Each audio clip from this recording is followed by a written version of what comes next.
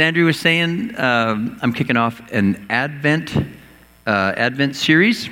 And Advent is it's the season. It's 4 weekends leading up to Christmas. And the purpose of this season for the church, the purpose is for us to prepare our hearts for the arrival of Jesus.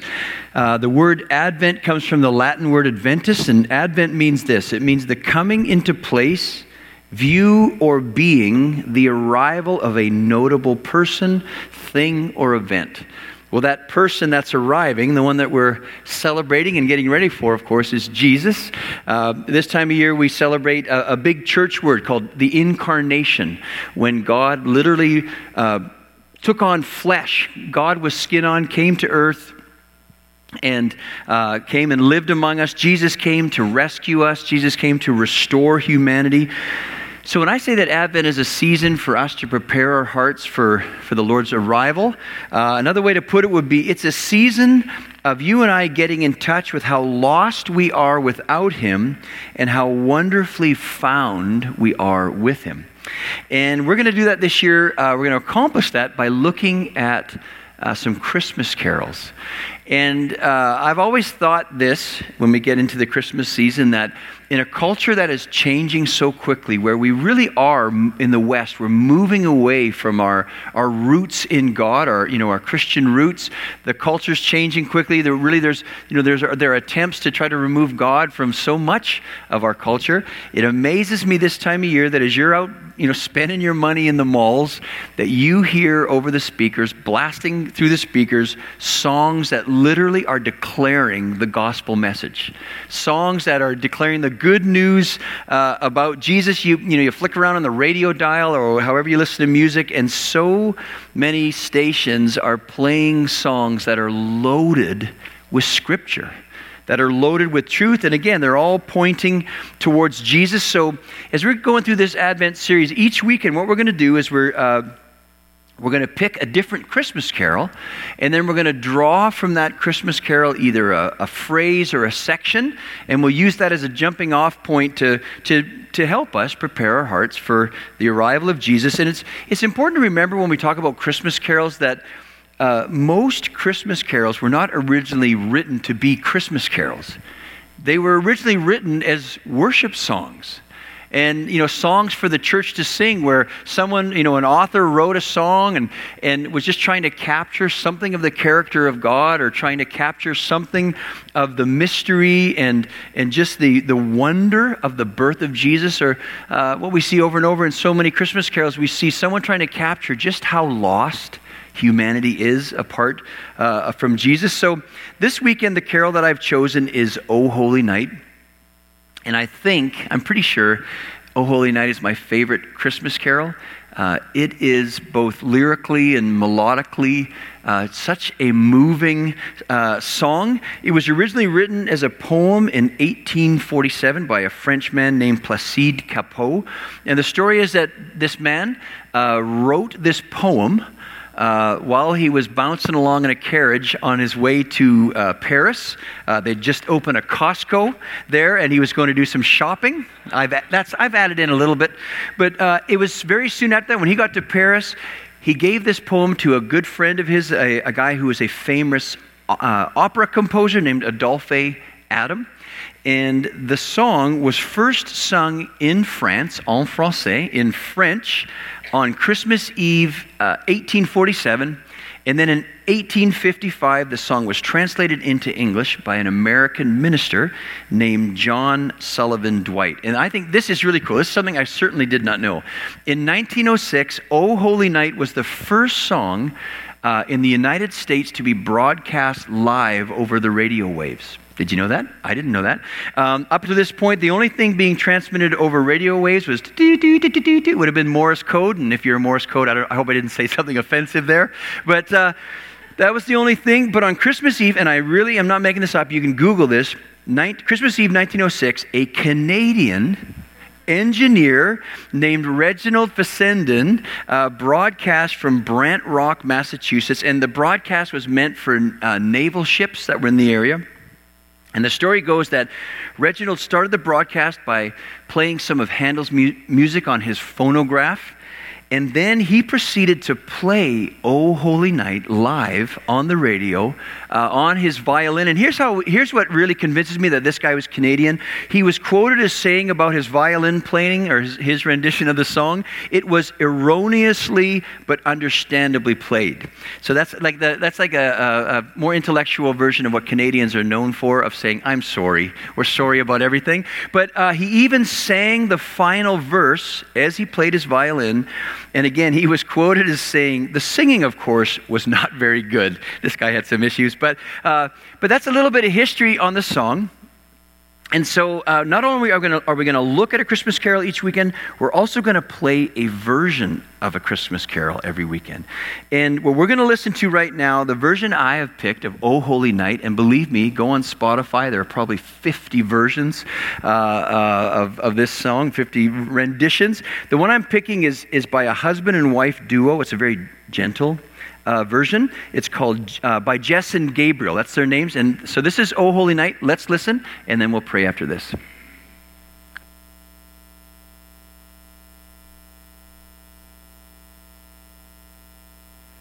It's very gentle. Can you hear it? Oh, holy night, the stars are brightly shining. It is the night of our dear Savior's birth. Long lay the world in sin and error pining, till he appears and the soul felt its worth. A thrill of hope, the weary world rejoices, for yonder breaks a new and glorious morn. Fall on your knees, oh hear the angel voices, oh night divine, oh night when Christ was born, oh night divine, oh night, oh night divine. Truly he taught us to love one another. His law is love, and his gospel is peace. Chains shall he break, for the slave is our brother, and in his name all oppression shall cease. Sweet hymns of joy and grateful chorus raise, we let all within us praise his holy name. Christ is the Lord. Oh, praise his name forever. Oh, night divine. Oh, night when Christ was born. Oh, night divine.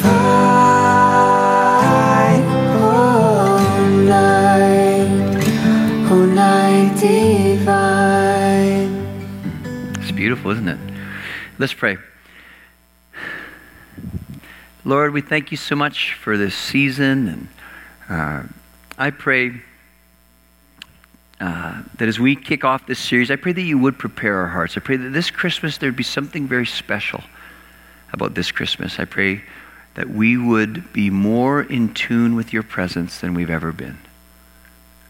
Lord, we thank you for your presence here today, and we pray that you would just come close. Teach us something new about you. In Jesus' name, amen. Okay, So the goal in this series is to pick a Christmas carol and then to draw a section from it or a phrase. And so I want to focus on from O Holy Night is found in the first verse. It's the first 4 lines. It says this: Long lay the world in sin and error pining, till he appeared and the soul felt its worth. A thrill of hope, the weary world rejoices, for yonder breaks a new and glorious morn. And I said in the intro that one of the cool things about Christmas carols is how they illustrate the good news about Jesus. And so I read through this song many times, and this part jumped out at me, these 4 lines here from the song. They jumped out at me because when I looked at them, it's like, boy, they totally illustrate the Christian life. And what I mean is this. When you want to get baptized here at the Vineyard, our application process would be you'd come to a class and we'd give you an application to fill out. And part of that application is to answer 4 questions. Describe your life before Jesus. What led you to make a decision to follow Jesus? Describe your life since entering into a relationship with Jesus. And then the 4th would be tell us why you want to be baptized. So those first 3 questions, I totally see them captured here. And so number 1 in your notes, very simply, is before Jesus. Before Jesus. I mean, just think of that phrase, before Jesus, before meeting Jesus, before knowing Jesus. What is the human condition apart from Jesus? Right? What is the human condition? What is the life of someone who doesn't know Jesus? I mean, how would the Bible describe someone like that? There are many ways that the Bible describes that. Here's just a few. One is a person who doesn't know Jesus, before Jesus. That kind of person is someone who is not fully alive, the Bible says. The Bible says that a person who does not yet know Jesus is a person who is lost. They're lost. The Bible says that to live life without Jesus is like living life in constant darkness. The first line paints a picture of life without Jesus. And again, that first line says, long lay the world in sin and error pining. And when I read that, I thought, I don't know if I've ever used the word pining in a sentence. Right? I mean, like, how you doing today? I'm pining. Really? I'm sorry that you're pining. I'm sorry. But it's important to really get a sense or to really see the picture that's being painted. It's important to know what pining means. And here's what it means. Pining means to yearn deeply, to suffer with longing, to long painfully. Okay, that's pretty heavy. That's a pretty weighted word. So to say that long lay the world in sin and error pining, the picture that this writer is painting is a really heavy one. It's a picture of people who are so lost and confused, and who, like literally, who are living their lives stumbling around in the dark, off balance. But there are people who have a sense that this isn't the way it's supposed to be. And so they are longing, they are yearning, and that longing is such a strong, deep longing that it actually hurts. I mean, this lyric captures a very real truth. And that truth would be this. When we say, long lay the world in sin and error pining, it totally captures what we see in the Scriptures. Matthew 9:36 says this. When Jesus saw the crowds, he had compassion on them because they were confused and helpless, like sheep without a shepherd. What is life like before Jesus? It's just like that. It's living life like sheep without a shepherd. Now, when I say that, I'm sure for most of us, we're not a shepherding, sheep culture. So for us, I think some of the meaning of that is lost.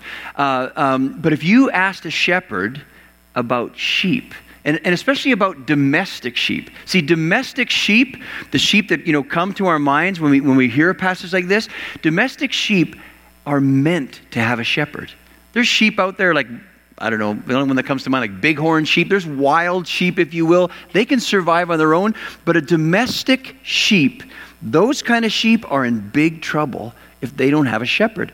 Those sheep, literally, domestic sheep are so needy that they have to be led to water that they can drink, calm pools of water. If it's fast water, we don't know what to do, right? I need a straw. But it's like, okay, that's the last time you'll hear me say, one more. But they literally need to be led to quiet waters. They need to be led to good pastures green. Okay, you can eat this. They need to be led in pathways that are safe, right? They're super needy. When I look at domestic sheep, I think that's the human condition.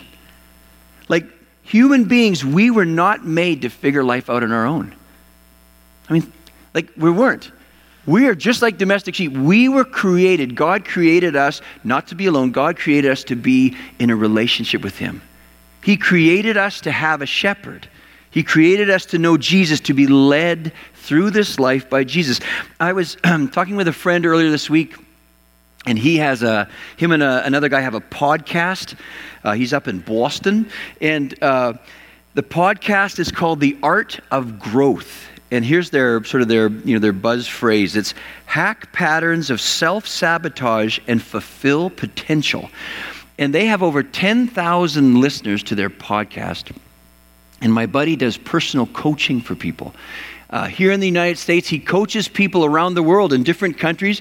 And as we were talking last week and knowing what I was going to be preaching on this weekend, we were talking about this theme. And he said, what he sees and what he has to talk about and coach people through over and over, the themes that he sees totally confirm that apart from Jesus, human beings really are like sheep without a shepherd. He says that the common themes that he is having to coach people in, it's people who either have a very low sense or no sense of identity. Like, I don't know who I am. Or people who have either a very low sense or no sense of purpose in their lives. Or people who have a very deep sense, like a pining, if you will, of feeling lost and feeling lonely. I mean, can you relate to that? I mean, maybe that describes your life now, or think back to your life before Jesus. Would that describe your life? A sense of living life like you're in the dark all the time, which is it's scary. And it's disorienting. I mean, it's like you're always off balance. I mean, can you relate to that? In a sense, your sin and error pining, your lostness, I would say if we had a chance to hear people's story, your lostness was the thing that actually turned you towards Jesus. That sense of being lost and mixed with that longing was literally the thing that brought you to your senses or brought you to a place of saying yes to Jesus. And, as I was thinking about that, think about your life before Christ, I realized that I don't relate to that. And what I mean is this.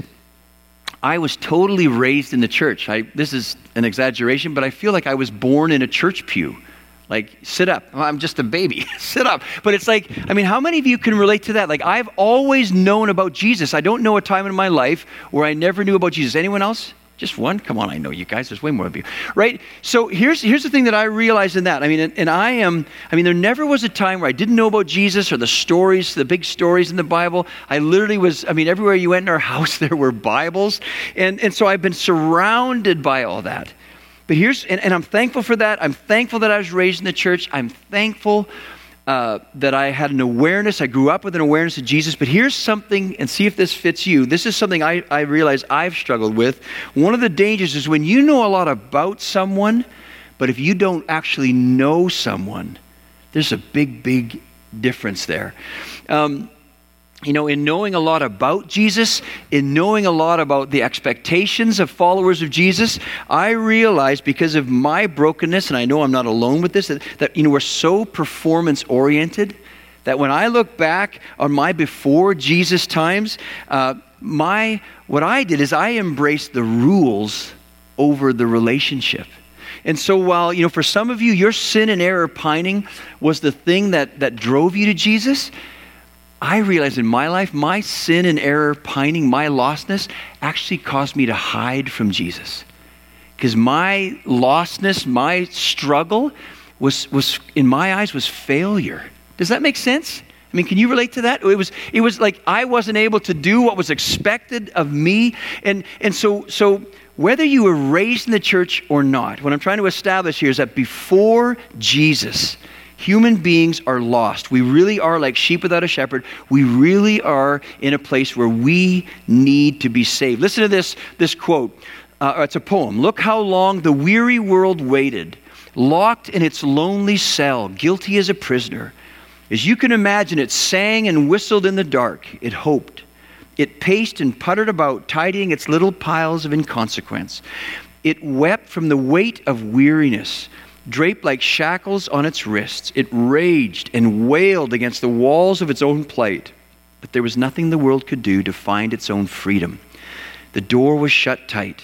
It could only be opened from the outside. Who could believe the latch would be turned by a pink flower, the tiny hand of a newborn baby? That poem's pointing to Jesus, the newborn baby. And so, again, in this season of Advent, it's a season for you and I to get in touch with how lost we are without Jesus, before Jesus, and how wonderfully found we are with him. So that leads to our second point. Number 2 is meeting Jesus. Pretty simple. Before Jesus, meeting Jesus.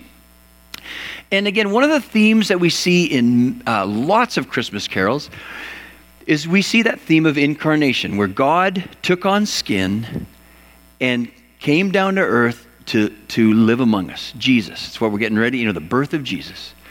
And one of the things that I love about the Christmas story is the length that God went to rescue us. He sent Jesus down, and Jesus came in a very humble, lowly way to earth. And Jesus lived a very hard life here on earth.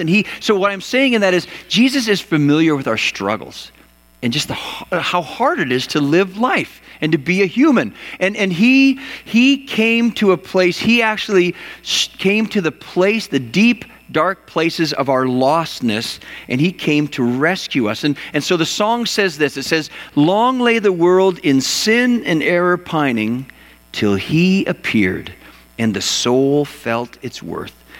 And I think one of the reasons why I love O Holy Night, besides the melody, which is just so beautiful, is I love that line right there, till he appeared. Because what I love about those 3 words is that it doesn't say, till we figured it out, or till we found him, right? What that says, until he appeared, what that says is that our God is a pursuing God. Our God loves you. And just like the story of the Good Shepherd, where he's lost one little lamb and he goes out and to find that one lamb, that is what God is like. God loves us so much that he goes looking for us. God loves who is the loved one in your family or a friend that you worry about, that you're praying for. He loves them. And his heart towards them is to go after them and to rescue them and to restore them. Again, this Christmas carol captures what we see in the Bible. Matthew 4:16 says, "The people who sat in darkness have seen a great light. And for those who lived in the land where death casts its shadow, a light has shined." Again, there's a picture there. I mean, before Jesus, darkness. You meet Jesus. What is that like when you meet Jesus? It's just like that scripture says. When you meet Jesus, it's literally like being in a dark room and someone turns the lights on. Right? And so suddenly now you don't feel so lost. You don't feel so off balance because now your surroundings are a little clearer. You're way more aware of what's going on around you. And do you remember last year, the soccer team, a bunch of young boys that were trapped in the caves in Thailand? Do you remember that? Huge thing on the news. And the story was this soccer team with their young coach, they were exploring these caves, and it started to rain, and the water started to rise in these caves, and so they had to go deeper and deeper into the caves to get away from the flood waters. And where they finally discovered them, they were literally huddled at the back of a cave on a rise that sloped down to the water, and they would have been like many days in darkness. Now, the truth is they had some flashlights, but they would have used them very sparingly. So here they are sitting in darkness, and one day they heard noise, like down the hill in the water, they heard noise. And the coach said to one of the players, a boy named Sam On, "Hey, you go check it out." It's like, "Thanks, coach." There's something in the dark splashing in the water. You need to go see what that is. I'm like, yeah, pick someone else. But this young boy, when he comes over the rise, what he sees is, he looks down and he sees in the water the lights of the divers as they're swimming up in this this dark flood water. And as the divers started surfacing, the young boy described it this way. He said, I was shocked. It was actually real. There was someone there. I was really excited. I didn't know what to say. All I was able to say was hello. So all we said was hello to each other. It was very magical. I was very surprised. I was very shocked. When you're lost in the dark, light is a total game changer. When you're lost in the dark, light immediately impacts the situation, doesn't it? But here's the thing. One of the things I want to draw out from this story, the story of these boys in the cave, that I think really impacts something or points to something in our lives. Let me ask you a question. With the appearing of the divers, was everything fixed? That's a question. With the appearing of the divers, was everything fixed? No, it wasn't. Everyone's nervous. I know it's a trick. I'm not going to be embarrassed. It's not a trick. It's pretty big. So was everything fixed? No, everything wasn't fixed. They still had, if you're familiar with the story, they had an amazing task ahead of them to try to rescue these young boys. Rescuing takes time. But just the appearing totally changed their predicament. As that light shone in that dark cave, everything changed for them. Why? Because hope is here. Like, okay, we're not stuck. Suddenly we're connected to life. Suddenly we're connected to the outside world. This isn't the end for us.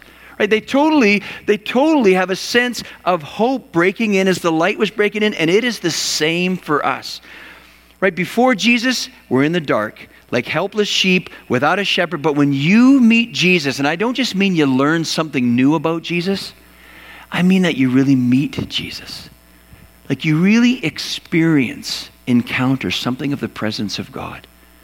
Like when that happens, and I know so many of you, and I know this has happened many times in your life, but when you encounter the presence of God, something inside of you goes, like, hope is here. I have just been touched by, I've just experienced someone who really can make a difference, who really can rescue, who really can, set us free from this predicament. I don't feel lost anymore. I've found my shepherd. Right? There's something that goes off in us when you meet Jesus, but I want to point this out. But just like the boys in the cave, the appearance of the divers was totally a game changer, but they still had to walk out the rescue operation, and it is the same for us. So number 3 in your notes is this: the difference Jesus makes. Before Jesus, meeting Jesus, the difference Jesus makes. Meeting Jesus really does change everything, but at the same time, it doesn't change everything. And what I'm getting at here is something that I believe if we were honest, it's something that if you're a follower of Jesus, it's something that we all struggle with. Really, it's one of the challenges, one of the realities that causes a lot of people to lose their faith, to sort of walk away from the Lord. And this, what I'm talking about, is totally addressed in O Holy Night. So let me finish these 4 lines. Long lay the world in sin and error pining, till he appeared, and the soul felt its worth, a thrill of hope. The weary world rejoices, for yonder breaks a new and glorious morn. The last 2 lines from these lyrics totally capture a biblical truth. And it's something we talk a lot about in the Vineyard, and it's this phrase, the now and the not yet. This is a tension that we live in as Christians, meaning the now is when Jesus came to earth. Remember our Sermon on the Mount series? When Jesus came to earth, he came announcing the kingdom of God is here. And wherever Jesus went, amazing, life-giving, life-changing things happened. But then, so Jesus, the kingdom of God is breaking in, but then Jesus, a little bit later, he's teaching his disciples how to pray, teaching us how to pray. And one of the prayers is, your kingdom come, your will be done. And that teaches us that while the kingdom of God is here, it's not fully here yet. We won't fully experience the full kingdom of God until Jesus comes back the second time. And that time, he's not coming back as a little baby boy. He's coming back, he's coming back on a war horse, the mighty, mighty warrior. But so here's where this is being captured in this in these lyrics, that the now is, where we experience the now is that when you've met Jesus, we see this in the lyric, till he appears. When Jesus appears, what happens? The soul feels its worth. When you connect with Jesus, you connect with the one who is life. When you connect with Jesus, you connect with the one who is love, who is hope. And because of that, a thrill of hope is unleashed on planet Earth. And because of that, the weary world rejoices, right? The one, our rescue is here. Someone is here now, Jesus is here now, that he really does know the way out of this place where we're trapped. He really does. Jesus is the way out. So that's the now. In meeting Jesus, we get a taste of what's to come. But then there's the not yet part. And we see that in the lyric where it says, for yonder breaks a new and glorious morn. There's talking about something that's not here yet. It's talking about something that's out yonder, right? And so it's not fully here. We have a taste, but the full of experience of the life God has for us is something yet to come. And again, this carol totally captures the word of God. Romans 8:22 says this, for we know that all creation has been groaning as in the pains of childbirth right up to the present time. And we believers also groan, even though we have the Holy Spirit within us as a foretaste of future glory. For we long for our bodies to be released from sin and suffering. We too wait with eager hope for the day when God will give us our full rights as his adopted children, including the new bodies he has promised us. We were given this hope when we were saved, when we met Jesus. But think about it. If we already have something, we don't need to if we already have something, we don't need to hope for it. But if we look forward to something we don't yet have, we must wait patiently and confidently. Like, isn't that one of the things that really is hard about following Jesus? That in between. That's the tension that we live in as human beings now. Like think about this. On the cross, the Bible says that on the cross, Jesus broke the power that sin has over us as human beings. Romans 6:6 says this, we know that our old sinful selves were crucified with Christ, so that sin might lose its power in our lives. We are no longer slaves to sin. The power sin has over us, it's broken.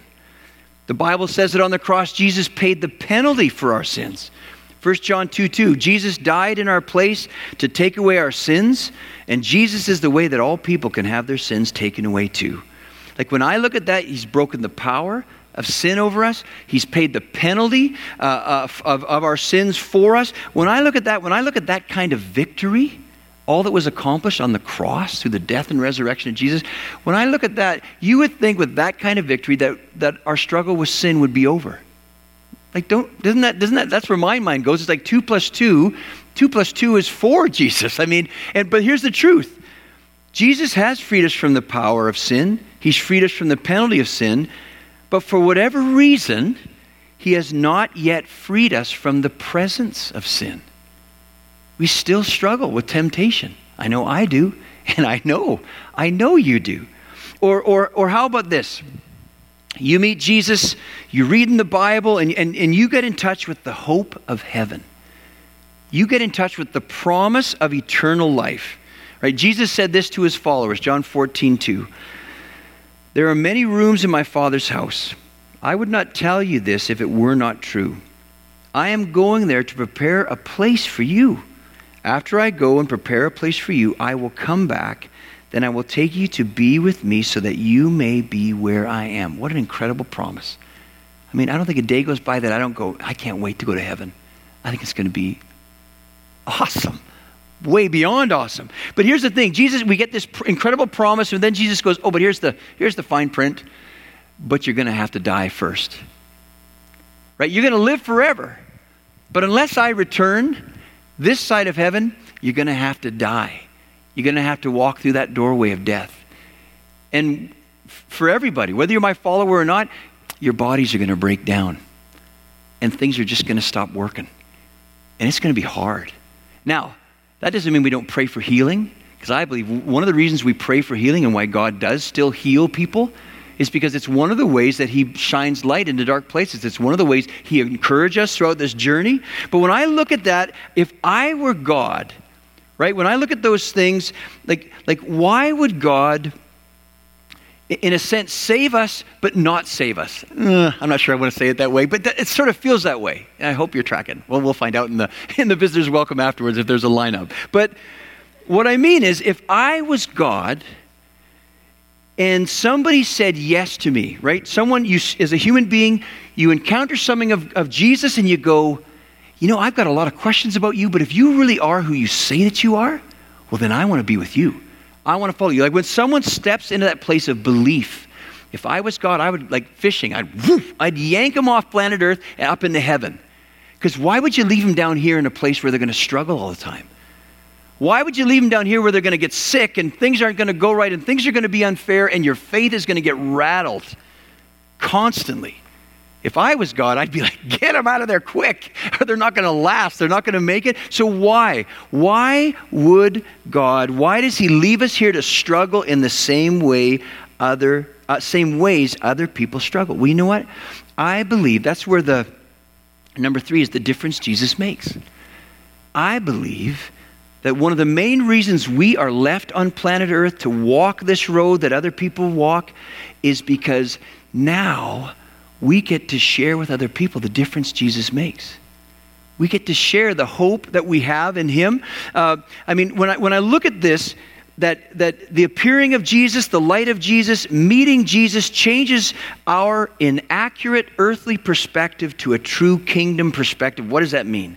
What I mean is this: the longer you walk with Jesus, one of the things that he wants to teach you is he wants to rearrange your perspective. He wants to teach you that this short life here on earth, you know, however many years you get, this short life on earth is just a blip compared to forever. And he wants to teach us how to live in this life with eyes and understanding for this life. Well, what do I mean by that? Well, see, I believe this time on earth, the time that we have before we go to heaven, God is letting this thing play out because it's an opportunity for every human being. It's an opportunity for every human being to meet Jesus, because he doesn't want one to be lost. And so he's waiting. He doesn't want to end it. He wants everyone to have an opportunity. This time on earth that we have, like once meeting Jesus, it's an opportunity for you and I as we slug through the stuff of life, as we learn to walk by faith and not by sight. It's an opportunity for us to grow in our relationship with him, where we experience his love, his provision, his grace, his kindness, his forgiveness, on and on and on. And in that, we learn to trust him more. We learn to follow him more. And this time, I believe this side of heaven, the time that you and I are given, it's a time for, as we grow in our experience and understanding of him, that it's an opportunity now for us as the followers of Jesus to now turn and introduce other people to Jesus. Like what I'm saying, the third point, it's where we get to share with people the difference Jesus makes in our lives. 1 Peter 3:15 says, instead, you must worship Christ as Lord of your life, and if someone asks about your hope as a believer, always be ready to explain it. See, hope, if we have something, we don't hope for it, do we? Part of the tension we live in is we are hoping, we are looking forward to something that's out yonder. That's that's called faith. Right? That's called living a life of faith. And so we're just like anyone else. We struggle just like anyone else. Life overwhelms us just like anyone else. But we have a God who has made a promise to us that we are learning to understand more and we're experiencing more, is that our God says, son, daughter, you're never alone. I'm always with you. And isn't it just, I mean, I know you've experienced this where you're in a hard, scary place and you just go, oh, Jesus. And it's like, it's not all fixed, but something changes. Because you know what? Poof, a light just went on in that dark place. And you know you're not alone. You know these with you. So we struggle just like anyone else. We still struggle with sin. Just like lots of people who want nothing to do with God. We struggle the same way with temptation.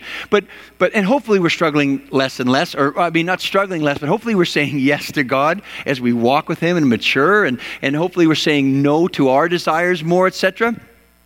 But what we have, the hope we have, is that we have a God who says, I know your condition. I know you're just like a little boy, little girl that can't avoid the dirty mud puddles.